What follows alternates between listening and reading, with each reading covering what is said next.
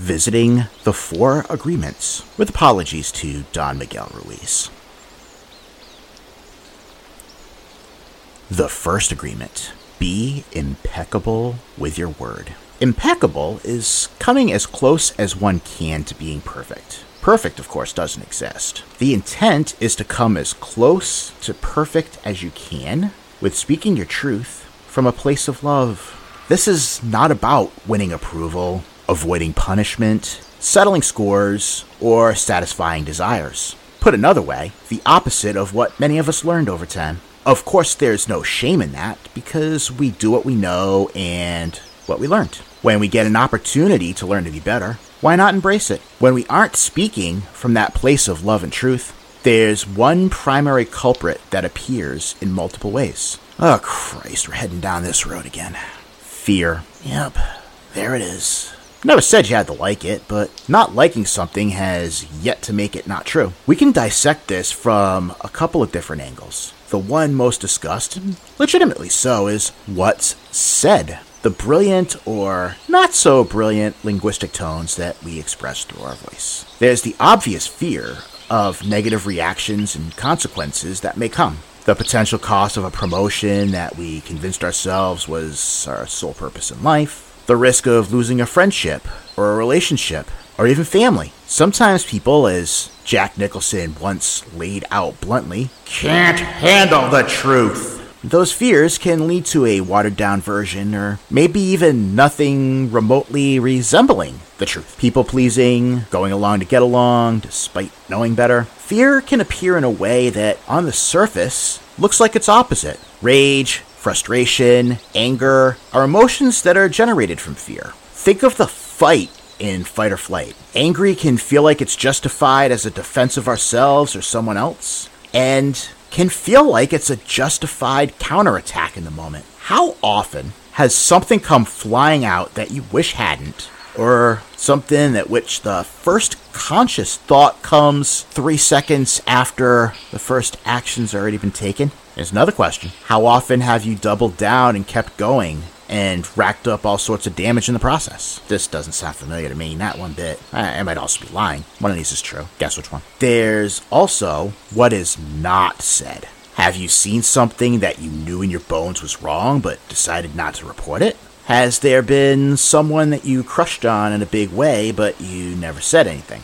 What about knowing you deserved a raise or a promotion, but just sat in your cubicle hoping the suits would notice? While we desire and dream of big things, we're often afraid to act on those big ideas. Why? Because here comes our fear to share in exquisite detail the worst possible scenario it can imagine. It shows you how, step by excruciating step, you fail so spectacularly that you end up tied to a flagpole in your skivvies. I mean, don't we aim our whole existence to avoid being strung up on flagpoles? Fear can create some real corkers. Many of them are scientifically impossible, yet still believable. So we opt for safety, avoiding the flagpole, but at the cost of how many other amazing possibilities. How do we deal with the fears themselves? That's a major individual project with many different webs unique to your experience and what works for you. However, I would recommend getting into the habit of checking with yourself before choosing how to respond or not respond.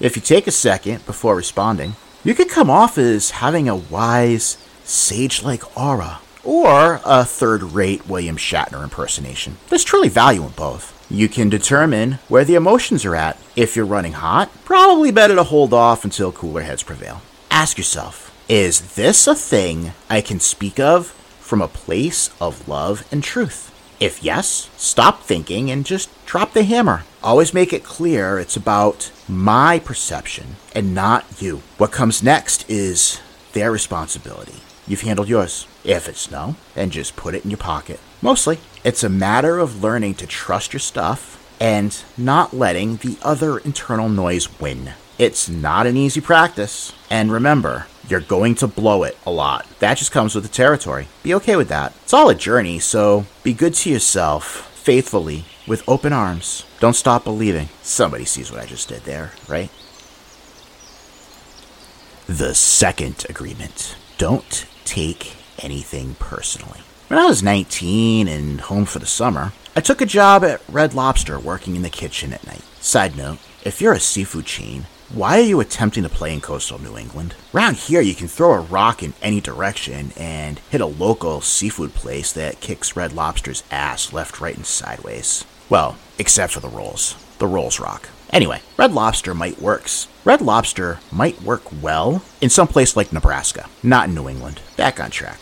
On my first shift, I was given a piece of advice on 3 different occasions. Do not take anything personally. And as with most things at 19, I didn't listen. And wouldn't you know, it was a galaxy-class disaster. Everybody hated everybody. Wait staff hated kitchen staff hated kitchen staff, everybody hated management. There was an older gentleman that worked as host a couple nights a week. That was cool. A couple of young ladies I went to high school with worked up front or served, and they were cool. Everybody else, they were probably just fine in any other situation except to work with at a Red Lobster in 1994. Problem was, I only knew them in terms of working with them at a Red Lobster in 1994.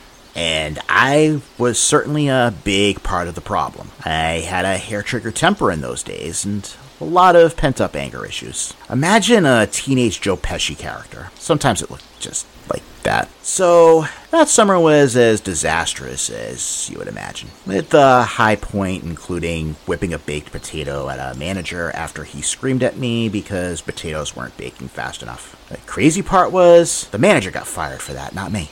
I clearly took it all personally. Those people were able to hit every single explosion button I had. Actually, let me rephrase that. I let those people be able to hit every single explosion button that I had. Over the years, I did mostly mellow out, but there were still occasions that I allowed access to those buttons. I may not have risked an assault and battery by means of potato charge, but certainly I'd lose control of situations where I did take what was aimed at me personally. Control comes up when I ponder these. So much comes down to control. Accepting what we can control and releasing what we can't. Most importantly, learning the difference between the two. We control the choices we make, the words we say, the actions we take. We choose whether or not we will listen to something. How we can perceive a thing, person, event, situation, what is said, what is heard, whether that will impact any further options, that's all on us. We get to say yes or no. We control our own bubble. Everything internal, that's us. What we choose to believe or perceive, also on us. Period. This includes anything we feel, say, believe about anyone else. All of that is ours and ours alone. Even the person who we may be aiming our focus on and how we act toward and about said person. That is all on us. That's only ours. Likewise, the same follows for anyone else. Their choices are solely theirs, based on what they perceive or believe. It's theirs. It's their gift. That includes anything and everything they say and feel towards us, how they behave towards us. Not our responsibility, not our problem. Even if they think otherwise, that's their crap. We have zero control over what anyone else does or says. We can't make anyone love us, hate us, adore us, worship us, any of it. I mean, we can to a point, but that's compliance. We can't make them mean it. And as soon as they feel like it's safe, they're going to revert back to what they really believe. Likewise, we also can't make anyone stop opining about us. However, we can control whether or not we choose to accept it, respond to it, react to it. Choose wisely, because if we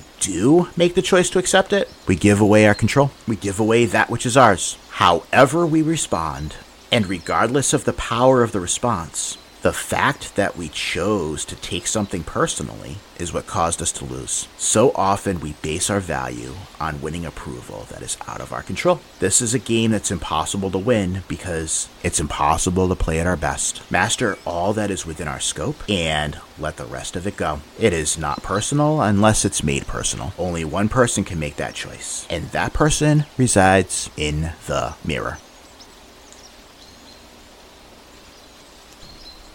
The third agreement. Don't make assumptions. Assume to make an ass out of you and me. Assumption is quite the slick, covert little bugger when it comes to doing its thing. We subconsciously fill in blanks and create false conclusions. Either our expectations are cranked too high, or fear finds an opportunity to slip in and turn you into Beaker from the Muppets, except less funny. Neither of these end up working out very well, do they? How often did you put pieces together and wrongly assume gift from someone you love was coming, or what it might be, only to feel unnecessary resentment? How many times have you seen someone retweet some political meme that was about 76% made up, but their beliefs filled in some very interesting blanks and shot them into a pointless rage? We'll take a few bits of information and, without even realizing it, we let patterns, past experiences, and beliefs autofill subconsciously, and off we go, insistent that we know. The subconscious is very smooth and can make it very hard to extract what's known from what's assumed. Assumption causes us to suck at communicating. However, if we can master filtering assumptions out, we really can transform our lives with that simple shift. So, how can we get there? A good beginning can come from Byron Katie's work. In particular, the first two of the 4 questions. Number 1, is it true? Number 2, can you absolutely know it's true? If you cannot explain simply and completely how it is without filling in blanks, then ask questions. Ask lots of questions until you can see it in clear, specific details. If someone says your questions are stupid, politely tell them to piss off. If you aren't getting answers, keep going until you finally do. Be inspired by a little kid that won't stop asking why. No matter how annoying it is, they have the right idea. Stop figuring that the person you are relaying your messages to will just know or figure it out. You're setting them up for failure through no fault of their own. I imagine the number of relationships, romantic, professional, and otherwise, that have imploded through this kind of communication is somewhere around what? Infinity? Look, nobody is Nostradamus. Heck, even Nostradamus has kind of a spottier record than he gets credit for. Assuming that someone will just know is a fool's errand. Spell it out. Break out the puppets and crayons if necessary. Don't leave blanks. If you're not clear, then do what is needed to establish clarity. Be so precisely clear that the receiver has so got it that they can even see the goosebumps in the picture. Crystal clear communication will certainly avoid a number of popsicle headaches going forward, and that in itself is such a game changer.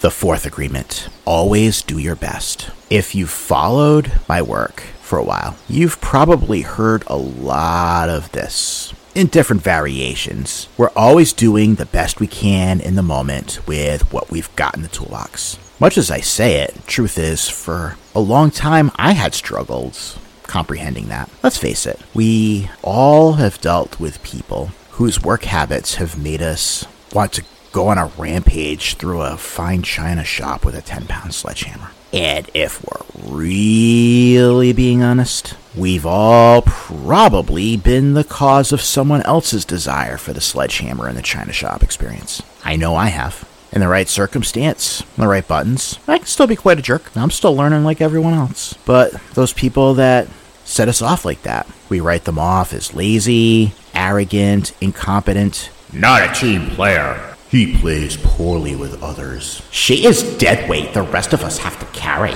Sometimes the answer is to cut the cord and move on, depending on the situation. Often, you're giving them a blessing whether they realize it or not. I get it. Either way, hearing about how they're doing their best can cause heads to explode. I feel that. How can that nitwit possibly be doing their best? I can go in there blindfolded and perform twice as well. Okay, I get you. I don't doubt that. But here's the thing. You only see the output, not the rest of the story. You truly don't know someone else's baggage. You only see what they allow you to see. It's not possible for you to truly see what's going on. You don't know what's happening at home, with family, their backstory. It's not yours to know. Doesn't mean it's not there. Is it a bad match with their strengths? Does their learning style run opposite to the training process? Where is their mental, physical, or emotional health? What if the job itself is creating performance anxiety? Could they be so desperate for the paycheck that they're sticking it out in spite of their misery? What we see as laziness or incompetence is the presenting effect, and there are other factors at cause. feel free to do with this as you will. Simply a theoretical explanation. Let's turn this toward how it relates to our own day-to-day experience. For all kinds of reasons, what is our best varies day to day, hour to hour. Sometimes we are straight fire. Other times we're feeling like we're running through quicksand. And when I do say that we're doing our best with the tools we have, it is really important to note that there are going to be days where you have top shelf power tools at your fingertips, and other days where it feels like all you got is a bunch of rusty screwdrivers you got at a yard sale for $1. When it's one of those rusty days, consider doing yourself some favors. First, really check in with how you're feeling. Are you feeling sick or anxious or depressed? Possibly still reeling from a crisis on the home front? Understand that some days are just going to trigger a chain reaction connected to what's going on within you. Do what you can to bring yourself back to the moment. Don't beat yourself up, as that only adds rocket fuel to the fire. Step back from what you can and pace yourself through what you can't. Try to stack the day with some less challenging work. Whatever it needs to look like, these are the kind of days where you really need to be extra kind to yourself. There's a saying, even the really lousy days are only 24 hours. This day will pass and you'll be closer to your A game soon enough. And one more caveat to add for those of us who like to look back in time and kick ourselves for our decisions. Remember, we are always learning and growing. We learn more each day, physically, mentally, and emotionally. There are all kinds of lessons that we are continually in the process of. With that in mind, remember that none of us is the same today that we were yesterday, or last week, or last year, or 10 years ago, and so on. And we won't be the same people tomorrow, next week, next year, and in 10 years. That decision you're kicking yourself for now, you didn't have the information or mindset then that you do now. Understand that. Try and find peace with that. You did your best back then with what you knew at the time, period. Just like you'll do today, and just like you'll do down the road. Then, now, later, we are always doing our best, regardless of how it looks or feels.